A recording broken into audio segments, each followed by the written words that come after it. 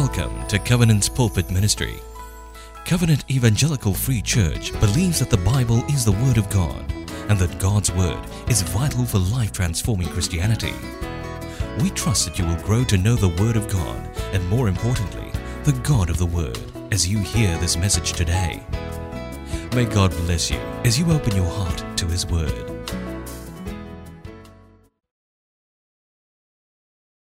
Well, I'm thankful to be back at Covenant East. I was with us 1.5 years ago and we were at Changi Business Park. So since time has passed and now we're at Suntec, I'm trusting that there are many new guests, new members, new visitors with us. So do allow me to share briefly about myself. I'm very happily married with one wife of 28 years, Peng, and we have 3 young adult sons, 26, 22, and 19. This is my 31st year in Covenant EFC. This is my first church. I'm so thankful to God. And over the 25 years here, I've served as a lay leader and by God's grace now a pastor. As I oversee the men's ministry, Men in Covenant, I now know various ones at Covenant East, starting with the brothers and over time their girlfriends who became wives. Other key ministries that I serve in, I'm a district pastor overseeing cell groups and also privileged to chair a local men's ministry network. So that's me in brief. I really hope to have the opportunity to get to know more of us better. Now, as we begin this morning, I wonder how many of us are increasingly feeling that we live in troubled and uncertain times. I suspect many of us do. Geopolitical tensions, rising inflation, choppy financial markets, business downturns, economic slowdowns, and job uncertainties loom. Some of us wonder why evil is increasingly rampant and seemingly triumphant. Others wonder if AI will rule the world with all this ChatGPT stuff coming along. Still others are going through personally really difficult times. They are suffering from relational issues, illnesses, terrible bosses, parents, elders, and authorities in their lives. Perhaps, as good Christians, we often don't express a very primal question that we have in our hearts during such times. And the question is this: is God still on the throne? Is He still completely sovereign and in charge? Regarding this question, I hope God's Word will minister to us this morning and invite us to bow our heads in prayer. Thank you, O God, for your Word. Your Word is living, it is truth, and it is life. May it speak to our hearts afresh this morning, that our lives may be touched and transformed. In Jesus' name we pray, amen. For this morning and the last 3 Sundays in May, we will be sharing from the book of Daniel chapter 4. Now, we are adopting a slightly different approach. Typically, we would preach sequential sections of verses in Daniel based on the verses in the order in which they are written. This morning, however, I will attempt to provide an overview of chapter 4, and the rest of the preachers will preach on some key themes in the chapter in the last 3 weeks of May. Now, a clear theme in Daniel chapter 4 is that God and God alone is totally sovereign and His kingdom is everlasting. Here it means that God is the everlasting supreme ruler, possessing ultimate supreme power over every ruler, every nation, every authority, every person, and every situation. Now, that God is sovereign is a dominant theme in the book of Daniel. In Daniel 4, however, we will see how He is expressly dominant, sovereign over a very powerful and mighty king, Nebuchadnezzar. Now, this theme is not new. In Daniel chapter 2, verses 20 to 21, we recall Daniel praising God, to whom belongs wisdom and might, and who removes and sets up kings. Now, that God is sovereign is also a key theme in the Old Testament. Here are some verses. Job 42 verse 2 says, I know that you can do all things, and that no purpose of yours can be thwarted. Psalm 115 verse 3, but our God is in the heavens. He does whatever He pleases. And then there's Isaiah 40:23 and Psalm 103 verse 19. Yet in chapter 4, there is more than meets the eye, that God is totally sovereign and His kingdom is everlasting. Otherwise, I believe God would not have inspired a chapter of 37 verses just to make this one point. Rather, I believe that the 37 verses in chapter 4 tells us much more than God is totally sovereign. They tell us how He is totally sovereign. Now, why is how is God totally sovereign important to us? Well, my friends, actually it makes all the difference. Imagine if God, who is totally sovereign and absolutely powerful, was totally arbitrary, trigger-happy, and a cosmic bully. It would be terrifying. As we explore Daniel chapter 4 this morning, I hope we will see that while God is totally sovereign and absolutely powerful, He has chosen to relate to us in at least 3 key ways. Namely, that He relates with us justly, He relates with us graciously, and He relates to us redemptively. Now, before we explore these points, let us have a quick overview of chapter 4. Now, for me, I see chapter 4 in at least 5 parts, and let us go through each of them in turn. Overall, part 1 begins and ends with Nebuchadnezzar praising God in verses 1 to 3 and 34 to 37. This is sometimes called an inclusio, like bookends telling us what is in the middle that supports the bookends. Here, King Nebuchadnezzar, in a royal letter, praises God as the Most High God who rules an everlasting kingdom and who rules as He wills. Come end May, we will see the preaching team share more with us about this inclusio. Now within the inclusio, the middle verses 4 to 33 makes up parts 2 to 5. Part 2 is from verses 4 to 18. Here, Nebuchadnezzar recounts another fearful dream, like what happened to him in Daniel 2. And what is this dream about? It is about a tree that kept growing until it became super strong and beautifully luxuriant. A tree so huge it was visible to the ends of the earth. Then suddenly, a heavenly being appears and proclaims for the tree to be chopped down to its stump. Then the metaphor changes. The stump becomes a man with a psychological disease, since known as Bowen trophy, where one thinks he's a cow or an ox. This must be the new version then of the mad cow disease. And this man remains in madness for a time of 7 periods. As in Daniel 2, the king commands all his wise men to come and interpret this dream, and none of them could not, but Daniel. Part 3 is from verses 19 to 27. Here, Daniel interprets the dream for the king. In essence, Daniel confirms to the king that the tree represents the king, whose greatness has grown and reaches to heaven and his dominion to the ends of the earth.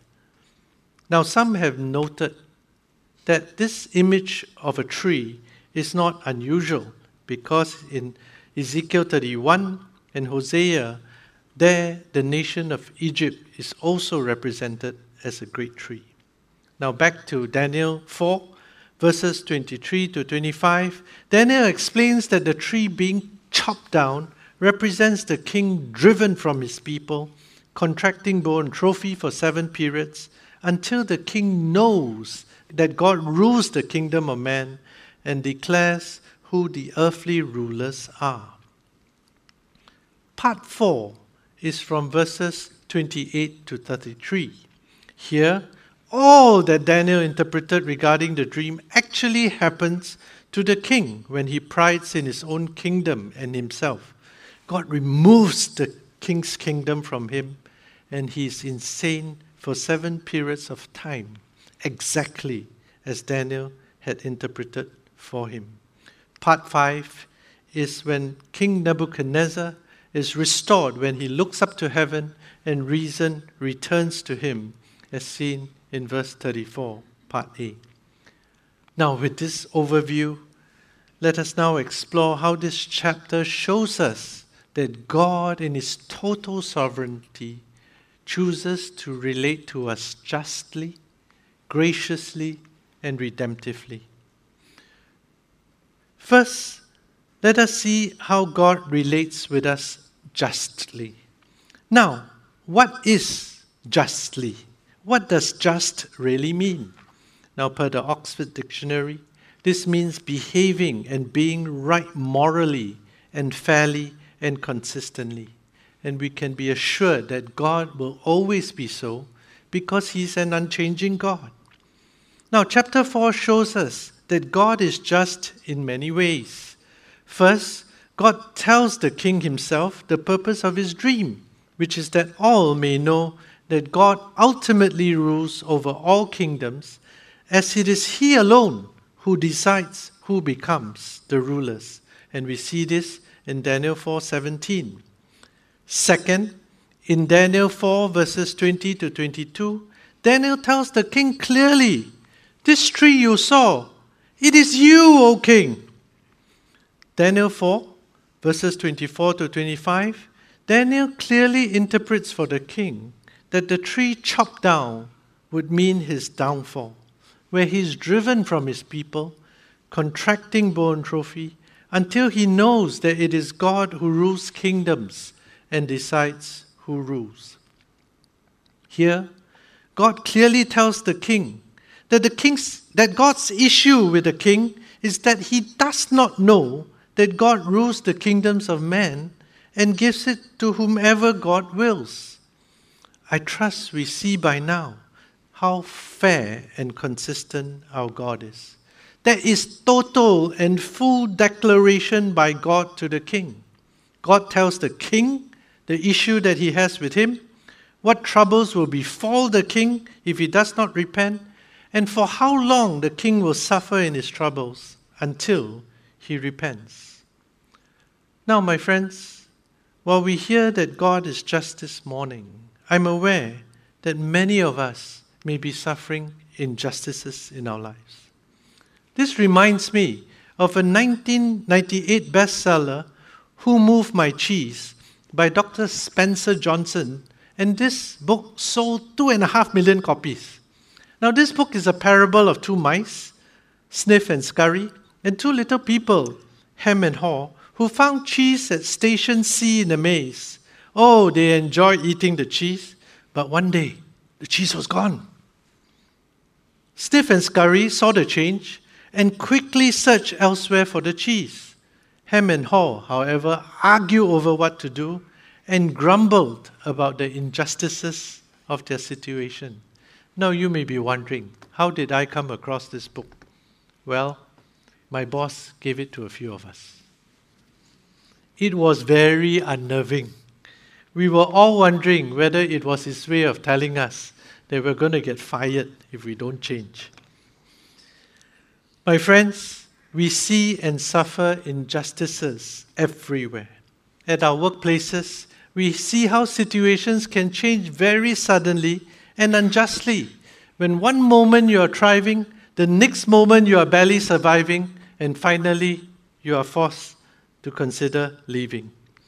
Often, changes are unfair and unclearly explained, arising from new bosses, colleagues, presented as new strategies, policies, takeovers, circumstances. We see unscrupulous colleagues getting promoted, enjoying pay rises and praises, while hard workers are sidelined, silenced, and suffering. People even got fired through Zoom meetings during COVID. We see justices in families too. Faithful spouses sometimes are left in deep shock and pain when their unfaithful spouses leave their marriages for their newfound loves in sinful adulteries. In dating relationships, breakups can suddenly happen through a text message, and the ones left behind are totally bewildered. injustices, they are all around us. The wicked seem to have it good, while the godly are afflicted with tragic situations of serious illnesses, suicidal spouses, special needs children, and struggling finances. Amid such perplexing realities, where the wicked are prospering and the godly suffering, we must embrace and trust in the truth that God is just. We must look to God and not man to vindicate us. As Proverbs 29:26 reminds us, many seek the face of a ruler, but it is from the Lord that a man gets justice. Yet we must trust that God is just and do our best to surrender our resentments and angers to God. We must trust that in the end, all will be ultimately righted. That if it's not righted now, it is not the end. Yet, despite the challenge when we are going through injustices, God's justice will not always happen in the time and in the ways we hope, isn't it?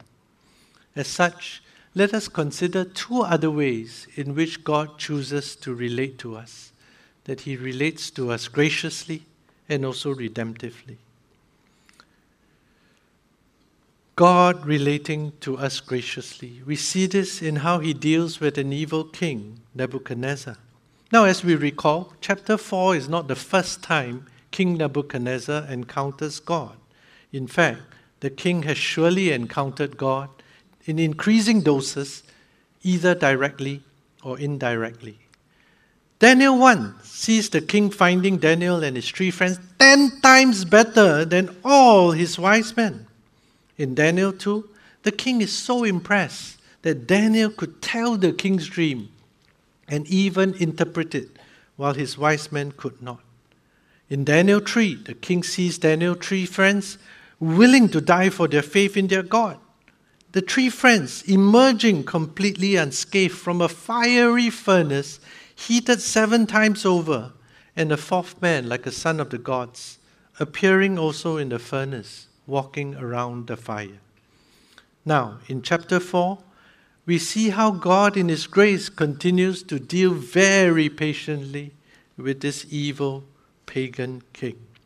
First, verse 4 shows how God warns Nebuchadnezzar through a frightening dream when the king was chilling out at his palace.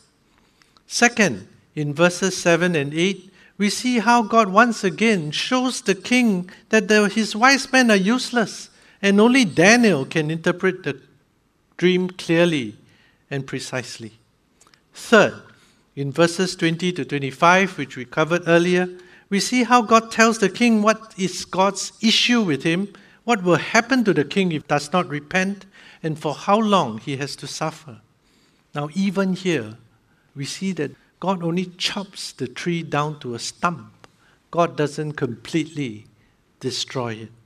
Yet again, a demonstration of God's grace. Fourth, in verse 27, we see how God even tells the king how he can avert his impending disciplinary judgment when Daniel says to the king, "Oh, therefore, O king, let my counsel be acceptable to you. Break off your sins by practicing righteousness and your iniquities by showing mercy to the oppressed, that there may perhaps be a lengthening of your prosperity."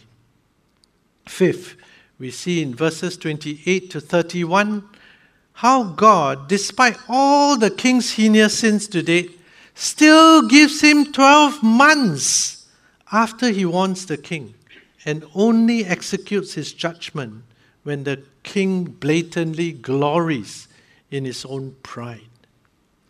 I don't know about us, and I could be very wrong here, but I almost get a sense that God waited until he could wait no longer without doing justice to his justice and fulfilling his word until he executed his just and yet gracious discipline over this king.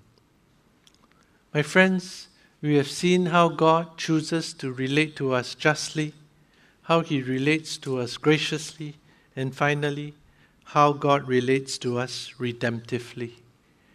Now, by redemptively, I'm not suggesting that King Nebuchadnezzar is saved to eternal life. In this context, I simply mean that God restored the kingdom to King Nebuchadnezzar, as the king himself declares. We see this in Daniel 4, verses 36 to 7. And here, as highlighted, we must not miss that God added still more greatness to the king in his own words. So much more that the king praises and honors God. Wow. Brothers and sisters, at this point, I hope we now perhaps better understand why evil may still exist in our world today, despite the truth that our God is just. It is not that He is no longer in charge, no longer in total control, but simply because He chooses to relate to us graciously and redemptively. Now this should have itself comforted the Israelites, because let us not forget, they were suffering because they had sinned against God. As I contemplate how God relates to us justly, graciously, and redemptively, I could not help but recall the journey of my late father. I love my dad and have no wish to dishonor him. Yet objectively, Dad was very pagan, very antichrist, and committed many sins and had many vices in his life. Given the way he lived his life, I recall how many times, while I was praying for his salvation, I felt hopeless. In the last 4 years of Dad's life, he fell very ill. His sinful lifestyle had caught up with him. His kidneys failed. His heart weakened. He was wheelchair-bound. He needed various surgeries, and very frequently we were in and out of hospital with him. I recall at one very major surgery, I was walking Dad as he was being wheeled to the operating theatre, and we were right at the door of the operating theatre. And I asked him, Dad, would you receive Jesus? His eyes glared at me. He perked up and said, No! Imagine, in a moment he was going to enter a life-threatening surgery, and he could muster so much energy to adamantly say no to the invitation to receive Jesus. My heart sank. Yet soon after he was back in the wards after the surgery, I received a phone call from our senior pastor, Tan Kek Keong, who visited him. Pastor Keke shared with me, Kirk, your dad has received Christ. Oh, I was utterly shocked for words. And in my stupidity, I asked my senior pastor, are you sure? I think he got a bit offended. He said, of course I'm sure. No, he said that in a gentle voice, knowing our senior pastor. I just rushed down to the hospital. I just couldn't believe it. And when I went into the ward, and it's a familiar scene, I saw my dad sitting up, literally with a halo over his head. I asked my dad, Dad, do you remember what happened? When we were at the door of the operating theatre, do you remember I asked you whether you wanted to receive Jesus? He said, yes. And I said, no. I said, Pastor K said you received Christ. He said, yes. I said, what happened? He looked at me, smiled and said, son, I saw Jesus at the operating theatre. Doesn't God deserve a clap offering? You know, because of this episode in my life, I always tell all my friends, never give up hope. When you pray for your lost ones, never, never give up hope. Because God can do the impossible. God can do the impossible. This is the picture of my father's baptism by our missionary pastor. To God be the glory. You know, brothers and sisters, I could see how God related to my late father justly, graciously, and redemptively. Justly because my dad did suffer in his health due to his sinful and unhealthy lifestyle. Yet God was gracious as Jesus supernaturally appeared to him at the operating theatre. Finally, God redeemed that with the gift of eternal life. We come to a close. I trust that we find great comforts that our God is not only totally sovereign, absolutely powerful, but that He has chosen to relate to us justly, graciously, and redemptively. My friends, this God of Daniel has not changed. But I appeal to us, if you are in sin today, repent. Take heed, because God is just. But if you're under judgment, take heart. Return to God. And if you are returning, take hope. God desires to redeem you. The God of Daniel has not changed. This is seen in how God sent His Son Jesus to us 2,000 years ago. Many often ask, why does Jesus have to die such a humiliating and cruel death on the cross? Well, my friends, God is just. Every sin has to be punished. And Jesus took every sin in our lives and nailed it to the cross. Why did God give us one way to salvation, some may protest? Why only one way? Well, my friends, God is gracious. The reality is, God could have condemned all of us to eternal death. After all, He gave us His laws to obey, and we failed. So if we perish, it is simple justice. Yet God gives us a way to be saved through His Son Jesus, who paid the penalty of our sins at the cross of Calvary. We have this way of salvation because God desires to redeem us. For me, one verse in Daniel chapter 4 shows God's heart towards us most loudly. And it is found in Daniel 4:19, which reads, Then Daniel, whose name was Belteshazzar, was dismayed for a while, and his thoughts alarmed him. Belteshazzar answered and said when the king asked him, My Lord, may the dream be for those who hate you, and its interpretation for your enemies.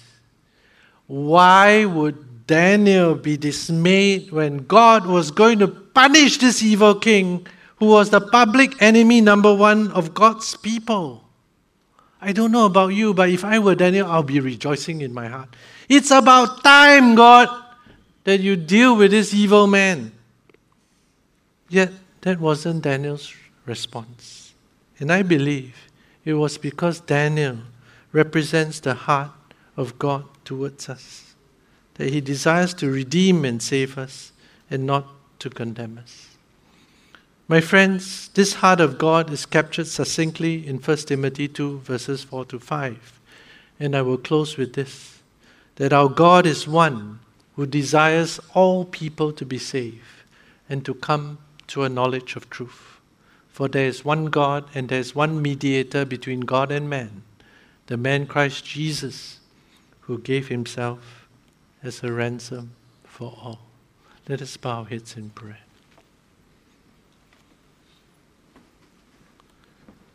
God is totally sovereign, yet He chooses to relate to us justly, graciously, and redemptively.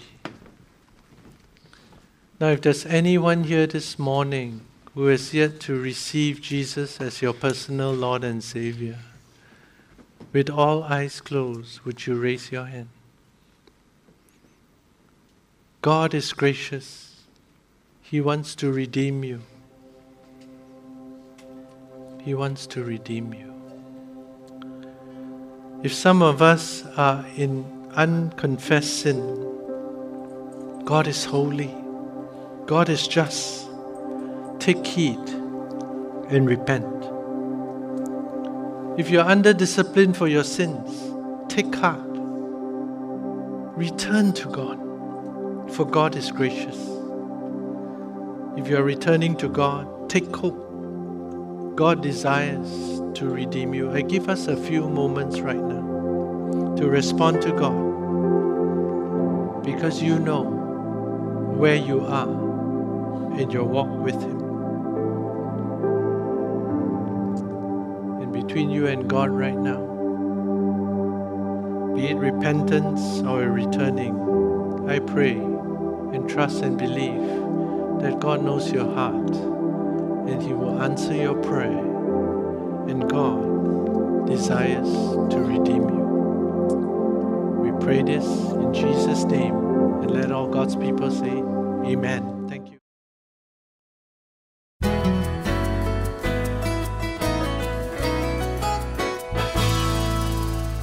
We're glad you had spent some time listening to God's Word, and we hope that the message has ministered to you. You can visit us at www.cefc.org.sg for more sermon titles. God bless you in your spiritual pilgrimage ahead.